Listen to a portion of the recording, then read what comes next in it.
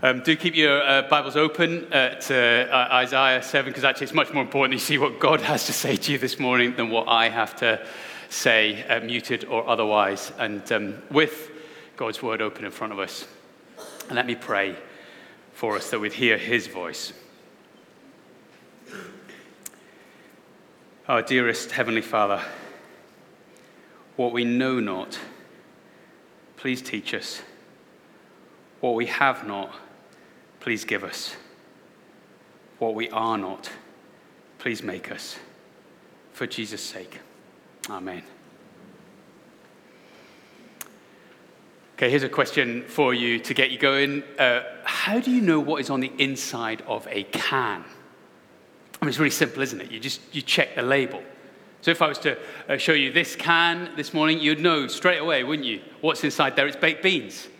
Or if you were to go to your cupboards at home and you were to pull out this can, then, you might be like, rolling your eyes going, what will they think of next? But you would know. You'd be in no doubt. Inside, it's Christmas dinner soup. Some of you are super excited about, sorry, no pun intended, super excited about that. But then, let's just say you go back to your cupboard, you pull this out. Well, you might be wondering, who on earth did the shopping? And you might slightly lose your appetite. But once again, it wouldn't be hard to tell what the contents are. But what if you're presented with a can that there was no label for? It's been peeled off. How could you tell what's on the inside of that?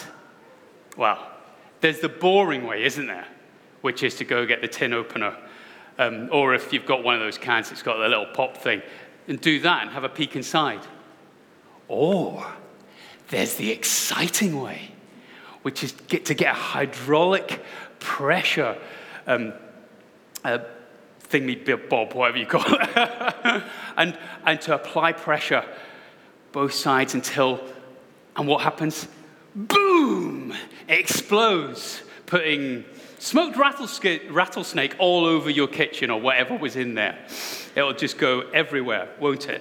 I really, really wanted to do a visual demonstration. I know some of you are disappointed I didn't do a demonstration of that this morning, but I was pretty sure folks in the front row here wouldn't have been too keen on that, wouldn't have appreciated it. But here's another question to make you sit up a little bit straighter. How do you find out what's on the inside of a person?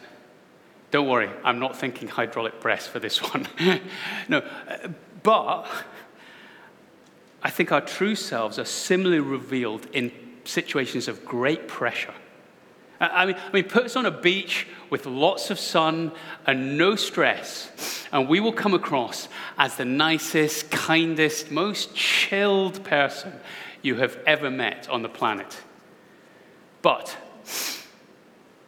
drop us into the Metro Centre or down on Northumberland Street, doing last-minute Christmas shopping amongst the crowds over the next few weeks, or in a few weeks' time, put us in amongst all of our nearest and dearest, some of whom we don't see that often, and maybe don't even get on that well with. And the turkey isn't cooking, and someone suggests, let's play a board game.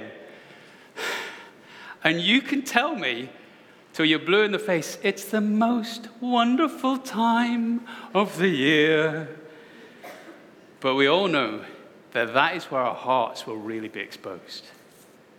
Now, some of us want to deny that and actually say the opposite. No, that's not the real me.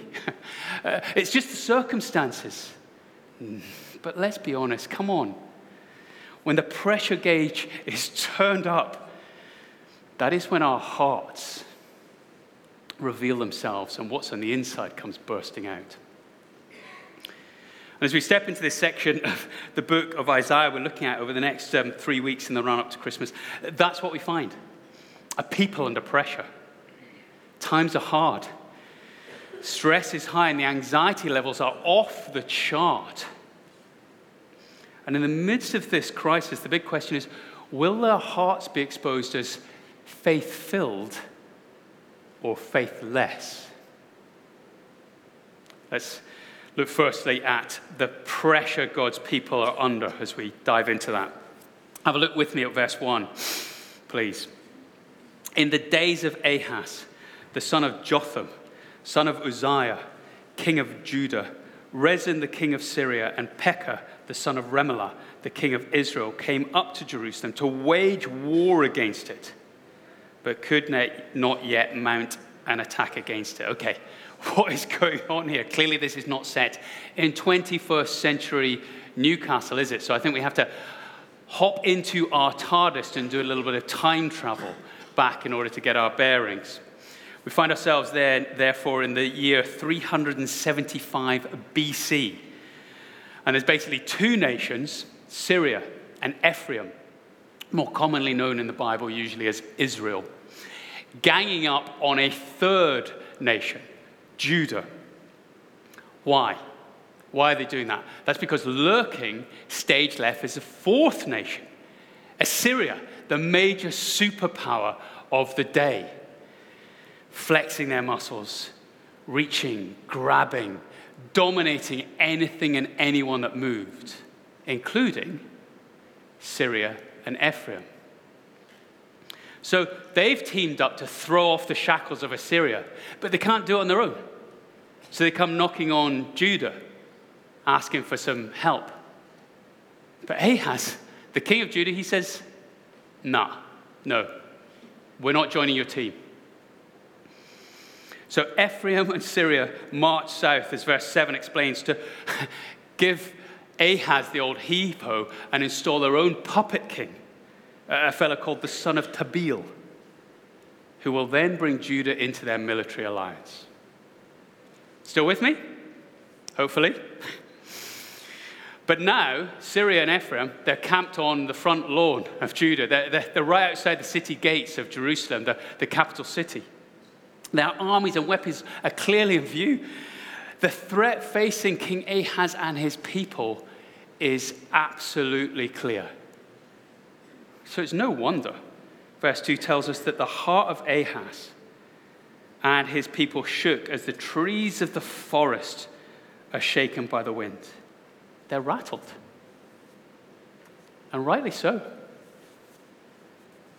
And the big question is, as it is for all of us when we're under serious pressure like this, will they cry out to the Lord their God to save them, or will they turn somewhere else, like Assyria? I mean, after all, God doesn't seem to be doing that much for them, and Assyria, with all of their technological advances and their military might, they look like a better bet. I suspect that many of us can relate to this dilemma. Not that you've got two warring armies camped on your front lawn. I suspect it's more snow you've got there at the moment. But inevitably, the Lord brings us into moments of crisis in order to test our faith. Circumstances encircle us which cause us to doubt him. And obedience to his commands start to look foolish as everything in the culture around us cries out to us incessantly. Oh, people don't think that anymore. People don't live like that anymore. People don't believe in God anymore. And the pressure rises. Staying faithful to God appears like a dead end. And so we're tempted to pull back from trusting God and switch allegiance to what the media says as TV, advertising, films, mainstream journalism paint us this beautiful and compelling picture of a life lived without God that looks kind of fairer and more fulfilling and happier on first glance. Well, then there's our money. Money has such a pull, doesn't it? Surely if we work really hard and we stash as much away as we can get, it will protect us when the storms hit. And then again, what about a life partner and the prospect of family? The roots of family are so strong, aren't they? That they often make us feel way more secure than the Lord does. So what do we need when the pressure is real and unrelenting? What will help us to keep trusting the Lord when the temptation to switch allegiance to someone or something other than him feels too strong? We need to hear what God graciously provides King Ahaz, I think. We need to hear, secondly, the promises God's people are given. The first one is in verse 3. The Lord God said to Isaiah, "Go out to meet Ahaz, you and Shear-Jashub, your son, at the end of the conduit of the upper pool on the highway to the washer's field." Ahaz is out checking the city's defenses where the water supply is. He's not thinking about God. He's just thinking about how he can save his people from being wiped out. But God does want to save him and the people. So he sends Isaiah to go out and meet him, and he says, "Take your son along." And this lad isn't tagging along because it's, some early form of bring your child to work day, or because he's, kicking around in the holidays with nothing to do and the PlayStation hasn't been invented yet. No. God has a purpose in the lad going with Isaiah on this royal visit. And the purpose is made clear in his name. Shear-Jashub. As you'll see from the footnotes right at the bottom of your Bibles if you've got them open.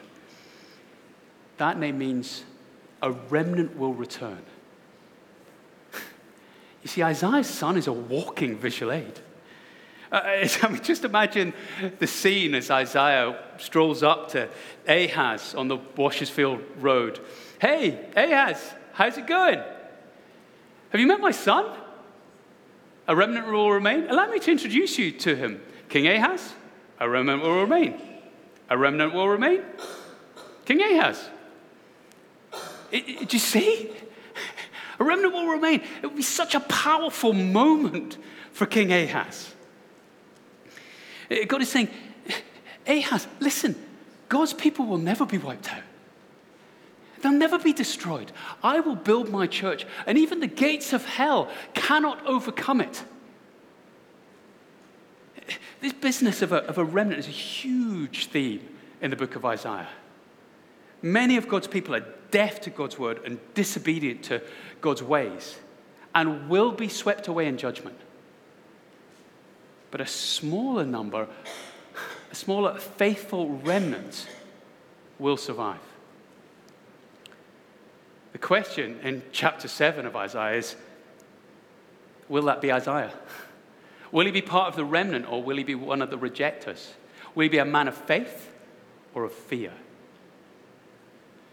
Well, God really wants him to be a man of faith, which is why he goes on to give him a second promise in verse 4, saying, be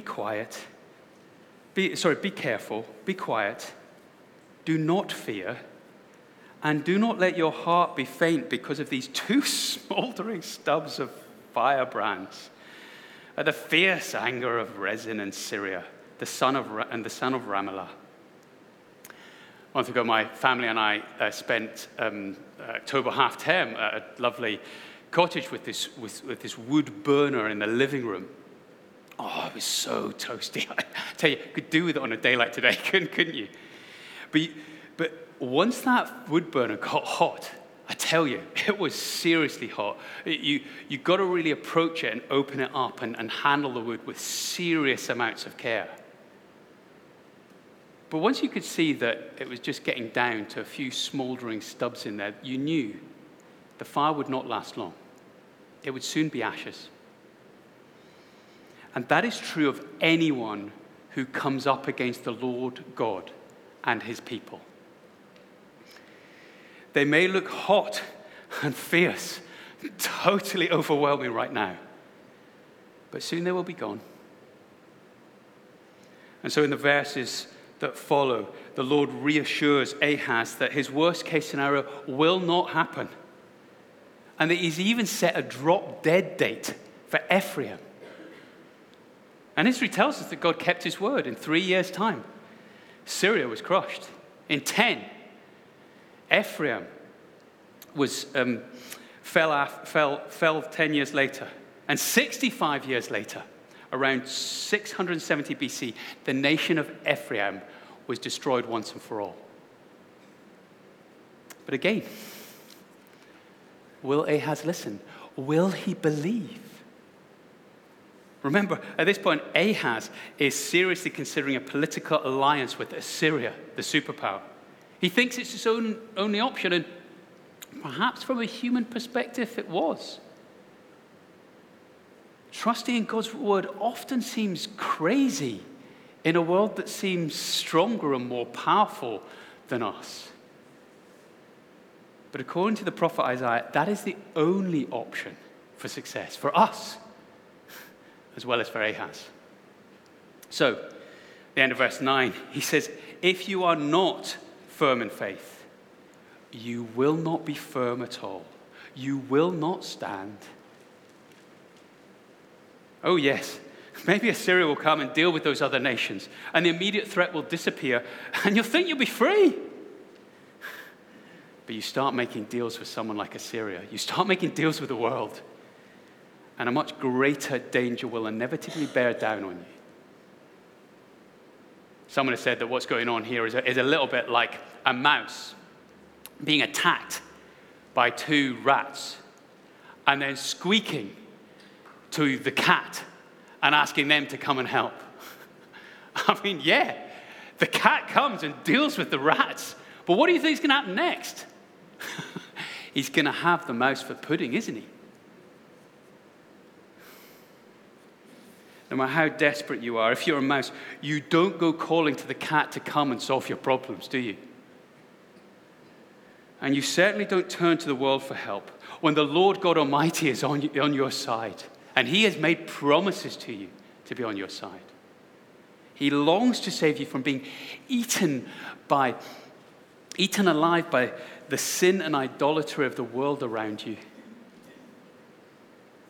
just as he longed to save Ahaz too. At this point, Ahaz has everything he needs to trust the Lord, I think. But look at the remarkable gift he has offered in verses 10 and 11. Again, the Lord spoke to Ahaz, ask a sign of the Lord your God, let it be deep as Sheol or high as heaven. What would you have asked for? What would you do? Paint my name in stars in the sky. Or at the very least, you get rid of these two armies camped on our front lawn. You would have asked for something bold and big, wouldn't you? A sign that would stop people in their tracks. What's Ahaz's response? It's both shocking and surprising. Verse 12. But Ahaz said, I will not ask. I will not put the Lord to the test. Maybe it looks to us there as if he's being a really, really humble kind of guy. Maybe he's even quoting the Bible there, as Deuteronomy 6:16 tells us that we shouldn't put the Lord to the test. In fact, the Bible really strongly warns us again and again against demanding a sign from God. But God has offered Ahaz a sign. This is different. When the Lord comes to you saying, come on, my child, ask me for something. You ask him for something, just like a child asking for presents at Christmas. You don't hold back. But it seems that Ahaz doesn't ask because he's already made his mind up to go running to Assyria. So a sign from the Lord would be seriously inconvenient for him. But he's going to get one anyway. And so Isaiah says to him, hear then, O house of David, is it too little for you to weary men, that you weary my God also? Therefore the Lord himself will give you a sign. Behold, the virgin shall conceive and bear a son, and shall call his name Emmanuel, which means, again, you can see it from the footnotes at the bottom of the page, God is with us. Now, if you think it's beginning to look a bit like Christmas there, that's because you'll know, or you've maybe heard before, that Matthew, in his gospel at the start of the New Testament, quotes this passage, telling us that this prophecy is about the birth of Jesus Christ. But here, the sign is for Ahaz, isn't it? For his day. And so as we read on, actually, into the next chapter, in Isaiah chapter 8, we find a woman giving birth to a son. But the baby's name isn't Jesus. It isn't even Emmanuel. It is Meher Shalal Hashbaz. Now, some of you thought that you were coming up with some pretty original and crazy names for your kids, didn't you? But I tell you, I have never baptized a Meher Shalal Hashbaz before. And I hope I never will have to. It doesn't really trip off the tongue. But it seems that this little lad is actually a really good match for the one prophesied in Isaiah 7. He fits. So, if that's the case, how can this prophecy also be about the Lord Jesus?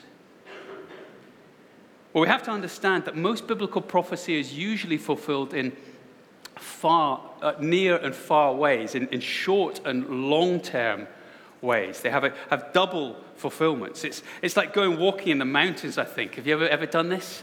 Up you go, and you go, oh, look, there's the top. Hey, guys, we're nearly at the top. And then you get there, and you go, it was a false summit. As you see, beyond that, there's another one, or maybe even another 2 or 3, as up you go. And so it is here. There's going to be this boy. And even though technically his name isn't Emmanuel, and even though Ahaz would indeed still be gobbled up by the Assyrians because of his lack of faith and trust in God's promises, this boy was going to be a walking sign to God's people that he is still with them, that his word still can be trusted, and that he will protect his people from the dangers that they face, and a remnant will return. But ultimately, this prophecy will be fulfilled, the summit of it, if you like, when Jesus is born. He is born of a virgin. He is Emmanuel. He is God come to dwell with us. And one of the key reasons Jesus became God with us is for our reassurance today. Jesus is the ultimate sign that God is still committed to his people, that God is passionate about our best interests and will protect us from all of the dangers and the threats that we face. So, question: how convinced are you this morning that God is committed to your best interests? Maybe you're here and you're thinking about becoming a Christian, but the one thing that keeps putting you off making that decision is that you've come to realize that it will involve you giving over control of your life to Jesus. Or maybe you're here this morning, you're already following Christ, but if truth be told, you shy away from total dedication because you fear you might miss out on other aspects of life if you do that. How do we know that Jesus has our best interests at heart? We look to the sign of Emmanuel, the birth of Jesus, the ultimate Emmanuel. That is the reassurance that we need. Well, here's a slightly different question for us. Can we trust the ways of God when they feel utterly foolish to us, as they did for Ahaz, and as they, let's be honest, sometimes do to us these days? Like, what about the fact that Jesus says there's only one way to be saved for every single person on this planet, wherever they were born, whatever religion that they were brought up in, and that is to put their trust in Jesus? Really? Really?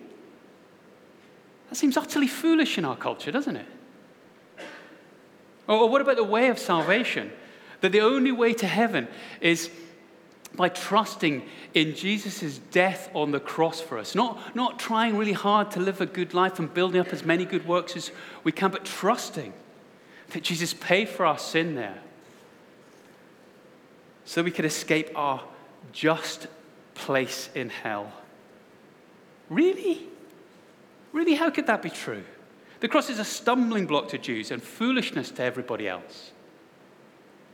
And what about the best way for us to live life? Obeying the commands from this dusty old book? Is that really the way to joy and vitality? or when we're tempted to walk away from the ways of God, to distrust the ways of God, where do we look? We look to the sign of Emmanuel. Jesus is the walking evidence that God is for his people and that his word can still be trusted.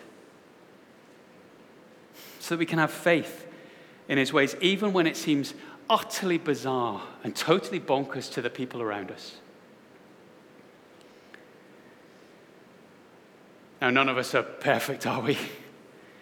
It may well be that when pressure is exerted on us, as it has been in recent days or weeks, or as it may well be in these next few weeks in the run-up to Christmas, our hearts are revealed to be full of fear and anxiety and even unbelief.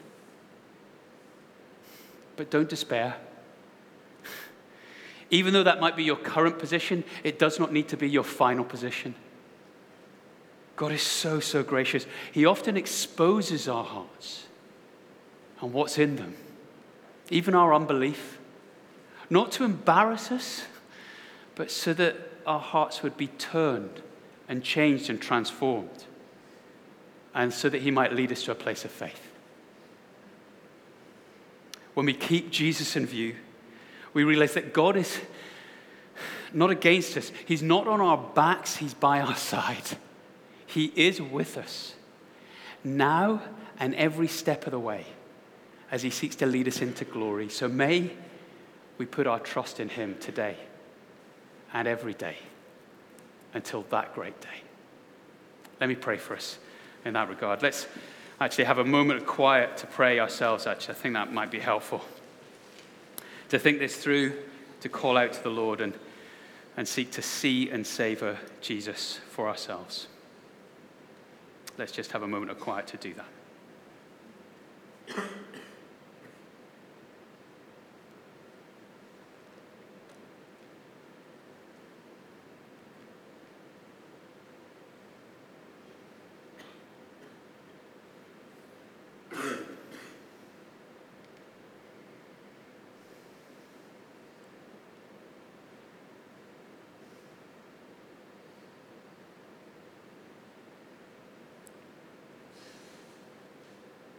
Oh Lord, in your great mercy, please hear our prayers.